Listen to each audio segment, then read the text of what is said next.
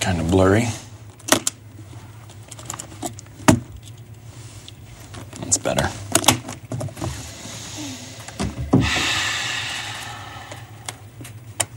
Question. What kind of bear is best? That's a ridiculous question. False. Black bear. Well, that's debatable. There are basically two schools of thought. Fact. Bears eat beets. Oh. Bears. Beets. Battlestar Galactica. Bears do not... What is going on? What are you doing? Last week, I was in a drugstore, and I saw these glasses. $4. And it only cost me $7 to recreate the rest of the ensemble, and that's a grand total of $11. You know what? Imitation is the most sincere form of flattery, so I thank you. Identity theft is not a joke, Jim. Millions of families suffer every year. Michael! Oh, that's funny. Michael! Oh, man. What's up, Vineyard? How's it going? Anybody ever wanted to do that to someone before? Anyone ever irritate you so much you just want to do the exact same things back to them? Are they sitting next to you right now? Don't answer that. My name is Luke. I'm one of the young adult pastors here at this church. Really excited to share with you this morning. So last night there was a birthday party for my roommate Gene at our house. About 30 people over there. And what that meant is I didn't get to bed until after midnight. And then for some ungodly reason, I woke up at 5 a.m. this morning and could not fall back asleep. So I say that this message might not be good. Or maybe that was God waking me up early to prime the pump. We'll go with that scenario. So anyways, before we do anything else, remind you we've been in this series called The Prosperous Soul, and it's our second freedom project. Did one last year, got real freedom, a bunch of cool stuff happened. Before I go any further, we're going to hand out our Freedom Project cards. So ushers, you can come forward. We had someone from the church had these really cool cards made that have a concept on them each week about freedom and a verse on the back that discusses that concept. So we wanted to give everybody one. Give the ushers a second to do that. I also heard that last service there were like strobe lights behind me for the first minute. But guess we're good today. Was anyone in here to see that? Yeah, they said that Will told me, he was like, dude, no one was listening to you at all for the first minute. Because apparently these lights back here were just like flashing. So we've been in the Freedom Project, and the big kind of point of all of this is last year we identified that as a church there was this spirit of scarcity that was trying to influence us. Spirit of scarcity, if you haven't heard that before, it kind of goes like this. There's never enough. There's not enough time. There's not enough energy. There's not enough resources. There's not enough sleep to do what God is calling me to do. And so before I can do what I know God is putting on my heart to do, I have to take care of this issue. I have to get enough. I have to store up enough. And there's always this fear of lack. And we broke that last year off of the church. There's no longer a spirit of scarcity here. And instead, there is freedom to trust that there's always enough in the kingdom. That if God is calling us to do something, we can trust him. That there's always going to be enough time, money, energy, resources, everything to do those things. And so what this Freedom Project is about learning how to walk in that freedom. How to take hold of that and take advantage of the freedom that God has given us. And what I really want to focus on this morning is freedom from insecurity through complete and utter security in Christ. How many of you know that when Jesus died on the cross, yes, he died so that we could receive forgiveness of sins, but that's not it. he died for so much more than that on the cross. You know that? I mean, I'm sure a lot of us can think of that person or maybe that preacher before who would say something like, I thank Jesus for dying for me because he forgave me for my sins and now I can go to heaven. But while I'm still here on the earth, I'm this like pathetic, weak worm. I can't do anything that God wants me to do. I'm disobedient. I'm just terrible, you know? Anyone ever heard that kind of false sense of humility before? It's kind of like there's this strange idea that I've had before myself where I'm like, the more that I put myself down and talk about how terrible I am, the more glory and honor I'm giving to God. You ever heard that before? And what father or mother likes to hear their kids talking about how much they suck? You know? Like, it's kind of ridiculous. And so, point in saying all that is that Jesus didn't just die so that we could barely skate by and get into heaven after we die. He died so that heaven could be put into us. We could be made righteous. We could live in the kingdom. We could live as sons and daughters of God and be free in every way. And one of the things that Jesus died for us to be free from was insecurity. Man, insecurity is a pretty ugly thing. I know that it's really crazy. When something happens or someone says something that makes me feel insecure, this really peculiar thing will happen. I will be my normal self, thinking normal in my normal way, acting my normal way, and then boom, something will be said or done, and all of a sudden this insecurity will well up in me, and I'll start like being a completely different person. Anyone ever experienced that before? Like after that happens, after you say this or do this, you're like, man, I can't believe I just said that. I can't believe I just did that. Like, why did I say that? Why did I do that? Well, the reason is that is what insecurity does. When our security is founded on something other than Christ, once we feel that security shaken within us, we like go into survival mode. And we're like, I got to do whatever it takes to get that sense of security back. I got to say whatever it takes. I got to think however I need to think. I just have to get back to that place of security. And usually it's a cycle, because if you're going through that process in the first place, it's probably not Jesus that I'm going to for security. So he died to free us from that whole thing. You all know we can live as sons and daughters of God completely free from insecurity. Like we can live in such a way that no matter what is happening externally, internally is not being shaken. That no matter what is going on around us, the joy and peace and contentment that Jesus has put in us can never be rattled, no matter what. It's a good word, isn't it? We have that available to us. And all we have to do is start realizing, okay, where am I building on sand? You know the story, the parable Jesus tells? Don't build on sand, build on the solid rock, which is Christ. Where am I building on sand? Where am I seeking approval from others for security? Or where...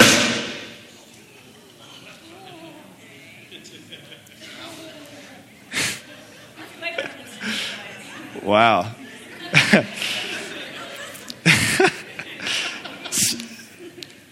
Is everybody good? Is that my fault? Okay. Let's give it up for Caleb. He's an amazing sound person.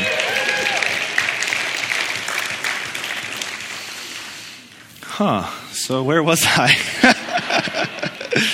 Okay. Security. I want to read you a verse. This is out of Galatians 5. I really love this verse. This is Paul speaking to the Galatian church. Here we go. For freedom Christ has set us free. Therefore, do not submit again to a yoke of slavery. For freedom Christ has set us free. The reason Jesus freed us is so we could be free. Now, I'm pretty sure that Paul wasn't just being redundant here. What I think Paul was referencing was a story that him and all the Jewish people had been hearing since their youth. A story of how their ancestors were rescued from slavery from Egypt, brought out in a dramatic, powerful way, brought out from cruel, just a really oppressive situation, only to declare out to God a couple of months after, we wish we could go back to Egypt. We don't want to be out here and free. We want to go back into our slavery. Why? Oh, because, there's not enough meat out here to eat. Or we don't have a king, we don't have a city. Paul was obviously referencing that concept. And what I found for myself a lot of times is that Jesus will free me from something, and I will live in that freedom for a while, but eventually I'll just start re-enslaving myself to something else not too long after. And that comes in a specific way. Paul says here, for freedom Christ has set us free, therefore, this is key, do not submit again to a yoke of slavery. Do not submit again to a yoke of slavery. What does that look like? What is he talking about here, to submit again to a yoke of slavery? Well, there's a number of ways you could explain that, but here's how I like to understand it. If I were to say something like this, Jesus, I love you, and I thank you that all I need in life to be happy is relationship with you and approval from my friends. Or, Lord, or something like, I can really be happy and at peace and content if I have Jesus and a good career. Or if I have Jesus and I know what my purpose is in life. You see, we all have a general purpose in the kingdom from God, but there are specific ones that he reveals to us sometimes after a period of time, and there's waiting, and there can be discontent there. If Lord, I would be at peace and happy and totally devoted to you if I had my relationship with you and a relationship with someone else. It's these ands that are the yokes of slavery that we are putting back on ourselves after Jesus took it off. Truth is, we don't need anything else but Jesus for any part of our life. He fulfills every single desire and every need. If we're feeling like we need approval from others, he is the answer. If we're feeling rejected, he is the answer. He fulfills every single insecurity. All we have to do is believe it, really. And that really ties in well with the context here of this verse. You see, the Apostle Paul, big-time Christian missionary, wrote half the New Testament. The Apostle Paul was planting churches, and he went to a place called Galatia, which is in modern-day Turkey. It was called Asia Minor back then. And he plants this church. He brings them the gospel of freedom, and they accept it, and a church starts. Paul puts leaders in place, and then he goes on to plant other churches. And all is good for the early life of this church. But all of a sudden, not just here, but in other churches as well, these false teachers start going basically to all the churches that Paul had planted years or months before and start teaching this different gospel. These false teachers, they were called Judaizers. And basically what they taught is that, yeah, Jesus was the Messiah. Yeah, he was God. All that is true. But if you really want salvation, you need to believe in him and be circumcised. That salvation requires those two things. And it's really quite bizarre that anyone would ever believe that, you know? When you really think about it, it's pretty strange. Like, what do they think? That at Judgment Day, when we're all standing before the throne, you know, those who didn't trust in Jesus, they'd be separated. And then God would say to all those who did, hey, good job, everyone. Good job putting your faith in Jesus. Women, you can go forward. Guys, we got to check one more thing. and then we'll be good to go. You know? It's like bizarre. But the reason I say that is this. In reality, whenever we think that we can find security in something else but Jesus, it's just as bizarre as that. Really. You know? Like in the moment, it can feel like, oh no, this is legitimate, that I feel like I need this thing. But really, it's never is for me. Jesus is the best satisfier for every possible craving we could ever have. For freedom, Christ has set us free. And one point I want to make through all this is that we all probably have our ands. Maybe some of you don't. I have my ands, you know, and every time I figure them out, I usually go into denial for a couple of weeks. And then I start to work through it with Jesus, and he's teaching me, hey, it'd be way easier if you just dove right in. I'm like, yeah, I know. But we all, from time to time, we will experience our ands. By that I mean, if I had Jesus and this, then I would be totally satisfied and at peace and content. But I want to make something very clear. Our identity is not defined by our and. So say this is something that young people struggle with a lot, if you just have this overwhelming desire to be in a dating relationship, that is not a part of who you are. You are not one who needs someone else to be happy. You may be feeling that, you may be experiencing that, but that is not who you are if you've trusted Christ. Or if it could have to do with fear, you know, like, yeah, you might experience fear at certain points, but you are not a fearful person. You know, we shouldn't, I'm guilty of this. We shouldn't speak that stuff over ourselves like it's part of who we are. Like, I would never want anyone to say who's in Christ, I'm a fearful person, I'm a greedy person, I'm a selfish person. We may behave that way, but we really have been made righteous in Christ. And we can bet everything on that.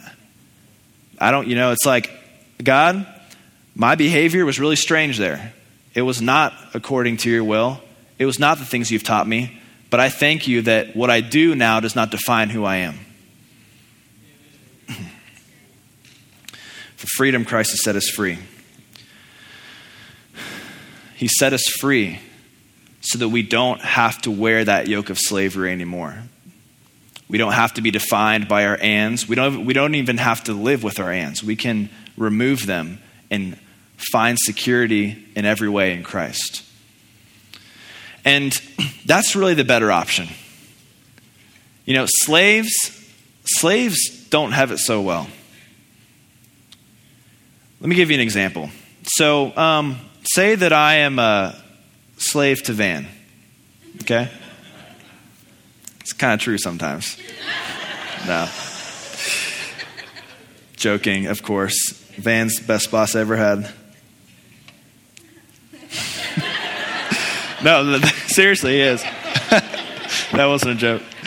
So say I'm a slave to Van. And say after church, all my friends up here and over here and over here want to go out to get lunch at the Skyline Chili, Nectar of the Gods.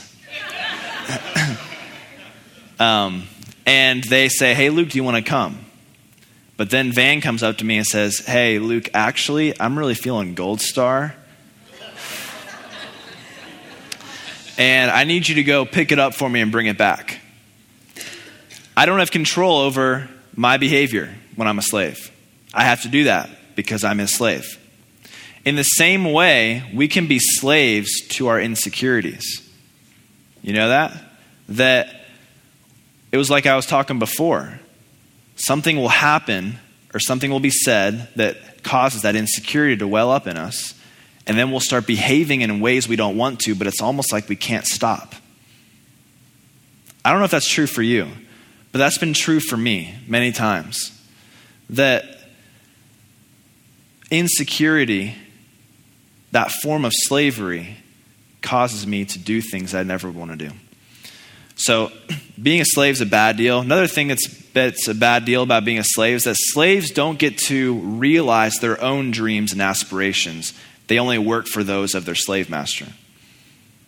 You know? So say that, let's use finances as an example. Say that finances is the thing that causes that insecurity to well up in you. You may have dreams and aspirations and visions from God and things that you want to do, but as long as the finances aren't lining up perfectly, you're not going to be able to lay hold of those, because things like that always require risk. And whenever the situation will present itself with, take this risk, it might be a risk financially, but you can press into the things you're passionate about and the things you dream about, or take the safe option and don't risk the finances. If your insecurity has to do with finances, you're going to go this way every time.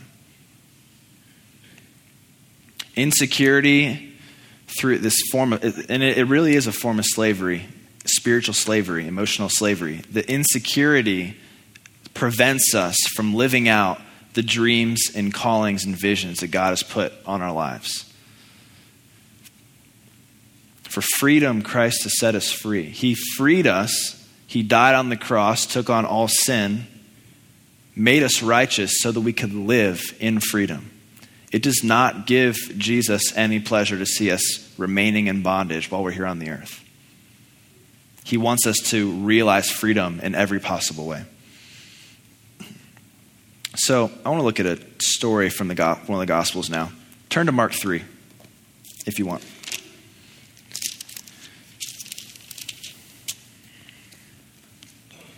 We're going to be reading verses 1 through 6. Pretty early on in Jesus' ministry, he recently had been baptized by John the Baptist, and he'd been confirmed by the Father, went out into the wilderness for 40 days, was tempted, done a couple of miracles so far. He had healed Peter's mother-in-law's fever, casted out some demons, healed a leper. And now here we are in chapter 3, verse 1. Another time he went into the synagogue, and a man with a shriveled hand was there. Some of them were looking for a reason to accuse Jesus, so they watched him closely to see if he would heal him on the Sabbath. Jesus said to the man with the shriveled hand, "Stand up in front of everyone." Then Jesus asked them, "Which is lawful on the Sabbath, to do good or to do evil, to save life or to kill?" But they remained silent. He looked around at them in anger and deeply distressed at their stubborn hearts, and said to the man, "Stretch out your hand." He stretched it out, and his hand was completely restored. Here's the key part. Get this. Then the Pharisees went out and began to plot with the Herodians how they might kill Jesus. So it might not seem so at first glance, but this story is a perfect illustration of what we've been talking about so far. And to really get that, one thing we have to realize is this, that the Pharisees, when we hear that word or we read that word, we immediately think of this really negative thing, of these manipulative, selfish, greedy, evil, etc. religious teachers that and hypocrites is a big one too. That's what we think of. But that's not how these people were thought of in the time. And moreover, there were a lot of Pharisees and scribes that indeed actually were godly. And when they heard the gospel, they ended up coming to Christ. So when we're reading this story, this is early on. The Pharisees were just starting to realize who Jesus was. Let's not read it as then the Pharisees, these evil hypocrites, blah, blah, blah, blah, blah. I think we need to really understand it from the perspective of the people from the time.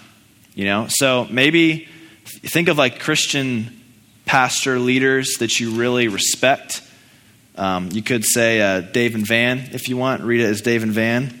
Like he looked around at Van and Dave in anger and deeply distressed at Dave and Van's stubborn hearts. But you get where I'm going, right? Like these were the examples, the model citizens. These were the teachers who helped correct everyone and lead them along the right path. And that's how we should understand these people. And so I believe that some of these Pharisees were actually not so corrupt until Jesus came on the scene. And I think the reason why they were perpetuated into corruption was because of the insecurities. You know, the Pharisees and the scribes, they had a big and.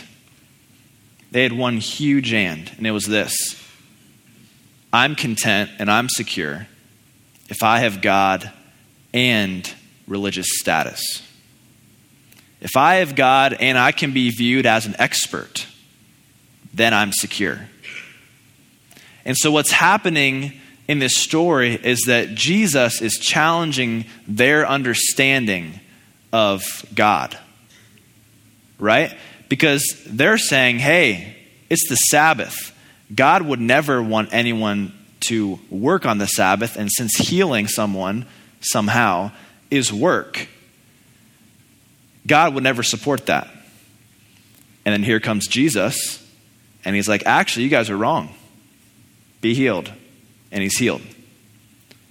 At that moment, I want to propose to you that insecurity started welling up. Everyone around saw that the experts of the law, they were the ones who were looking foolish now. They were the ones who were looking like they weren't so much experts after all. And what does it say?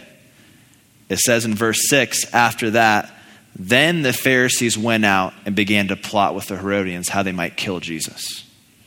This is the first verse in the Gospel of Mark where we hear about the Pharisees opposing Jesus.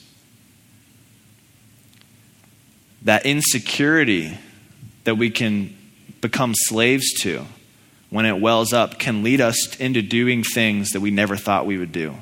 It led the moral citizens, the examples of society, to start to plot with politicians to commit murder. And I believe it all started with that and. Because if you really think about it, why couldn't they have been like, oh, guess we were wrong. Good job, Jesus. You know, isn't that easy? Like, cool, someone just got healed. That's awesome. I guess God does do miracles on the Sabbath day. Great. That's not what they did. Because they found their sense of security, their sense of identity in their status of being religious experts. So, do y'all believe me that insecurity is not a good place to be? How do we get out of it? Well, there's been a number of times where I battled through this stuff. I've told this story before, but in college, I was super into Christian apologetics and philosophy. Basically making rational, logical arguments for God's existence. And I would debate with atheists and agnostics online for about an hour a day, every single day. It would be on Facebook and someone would post an argument and then I would read it and then I'd post my rebuttal and they'd post their rebuttal and I'd post my rebuttal and it'd just go on and on and on and on and on. I can remember sitting in class and like not being able to pay attention to the teacher because I'm like formulating logical arguments in my brain, you know? Like I was super into this stuff. And looking back on it, for me, I'm not saying in general, I'm not saying for anyone else, but for me, that was coming from a place of insecurity. I needed God to be logical. I needed to be able to refute every argument that was proposed. I absolutely could not rest if I knew that there was a rebuttal waiting for me to rebut. I can remember hanging out with friends and like I would withdraw for like 20 minutes at a time every so often because I just had this anxiety in me where I had to respond to this argument someone had put out. And you would think that my intellectual doubts would decrease as I plunged into intellectual Christianity. They increased. And that wasn't because of the topics. That was because of my heart having my security placed in God and my ability to argue about him. And so I came to a point where I was just like, God, I don't get all of this, but I love Jesus, and I know you love me, and that's all I really need to be secure. That's all we really need. And we can say that about anything. So,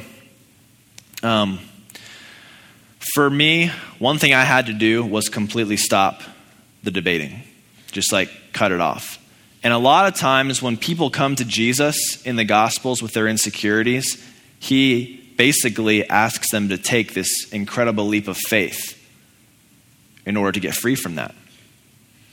You know, almost all the people who had their security in money and possessions, when they would come to Jesus and say something like, hey, what do I need to do to be saved? Or I want to follow you. He would say, oh, great, that's awesome.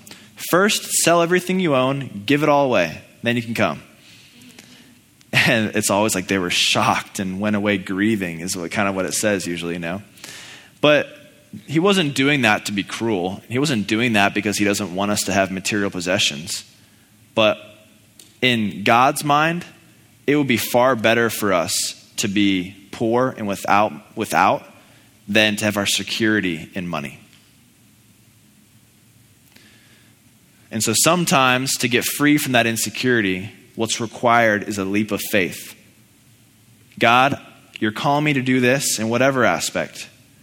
And it scares me. And I feel like my security has maybe been in this thing, but I want to step into a greater level of freedom because I know who I am. So I'm going to take this leap of faith.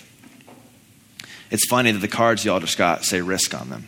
It's exactly what that is. Second thing, we go through a process of mind renewal. How many of you know that Paul in Romans 12, when he's talking about how we're transformed into people that look more like Christ, he doesn't say, okay, everyone, try harder, use more willpower so that you can be transformed. No. What does he say? Be transformed by the renewing of your minds. You see, we're already righteous. We don't actually have a sin nature anymore. Galatians 5:24 said it was crucified with Christ on the cross. What we do have is unrenewed thinking patterns. And any time that we step outside of the will of God, it's not a result of in our internal desires or anything like that. It's about the way we think. So we need to engage in mind renewal. And for me, what that looks like is when I'm in a situation and I feel that insecurity welling up in me, that negativity welling up, and we all know how it feels. It does not feel good. I stop and reflect. Okay, God, what lie am I believing right now that's allowing me to feel this way? For example, if I got my paycheck and I saw that it was only half of what it usually is, and some note on there said I've been penalized for whatever, and I start to feel that insecurity welling up in me. Okay, God, what lie am I believing? Oh, I'm believing the lie that I'm my provider. Because I'm not my provider. He's my provider, you know? So I reflect, okay, and so then after that, what I do is I vocally reject the lie and accept the truth. So Jesus, I reject the lie that I have to provide for myself, and I thank you that you're my provider in every possible way. And, you know, the Bible says that the power of life and death are actually in our words. And you know, when God created the universe, how did he do it? Speaking, right? So when we speak, when we declare truths over ourselves, we are creating faith to well up within us in order to live out who we really are in freedom. Mind renewal is the second way. We can be totally free from insecurity. For freedom, Christ has set us free. I'm just going to end with that. And before the worship band comes out, I wanted to speak a little bit more about something that Lee was saying. So she said, if you heard the announcements, she was talking about how next weekend we're having an all worship weekend, basically 2 worship sets with a little thing in between. And then we're having worship each night after that until the next weekend where we'll have another all worship weekend. And the reason we're doing that comes from a story that I didn't actually teach on, but that Van and Dave have taught on, about Hezekiah out of 2 Chronicles.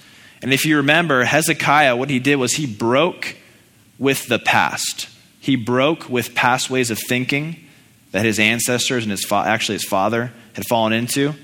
And he called Israel back into their true identity. And upon that, to celebrate, they all got together for the Passover feast and they worshiped for an entire week.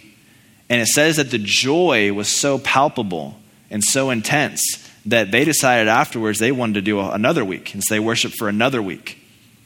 And we are doing the same thing with this All Worship Weekend.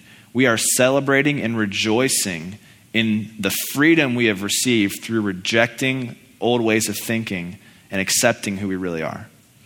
That's the point of all that. So come to church the next 2 weekends with a heart ready to rejoice in the freedom you have. Okay, I want to release the communion teams to start getting stuff ready. We're going to take communion. For us around here, communion is remembering, well, this is just how it is everywhere, hopefully. Remembering what Christ did for us. Remembering that it wasn't a light thing that got us this freedom. That he paid a really huge price for us. And we love him so much for it, and we're so grateful. And we express that as worship in communion. The way we take communion around here is take a cracker. It represents Jesus' body. Dip it in the grape juice, which represents his blood, and then eat it. Worship band, you can come back out. So communion will be available for the first song. Feel free to take it whenever you want. Some will be up here, some will be back there. I'm going to pray to end. Jesus, you are so, so good. You are so much better than we even know and we even think. So we ask that you give us a revelation of your goodness. We ask for a revelation of your goodness, Jesus. We love you so much. Amen. Okay, feel free to come to the front to worship after communion. And let's all stand.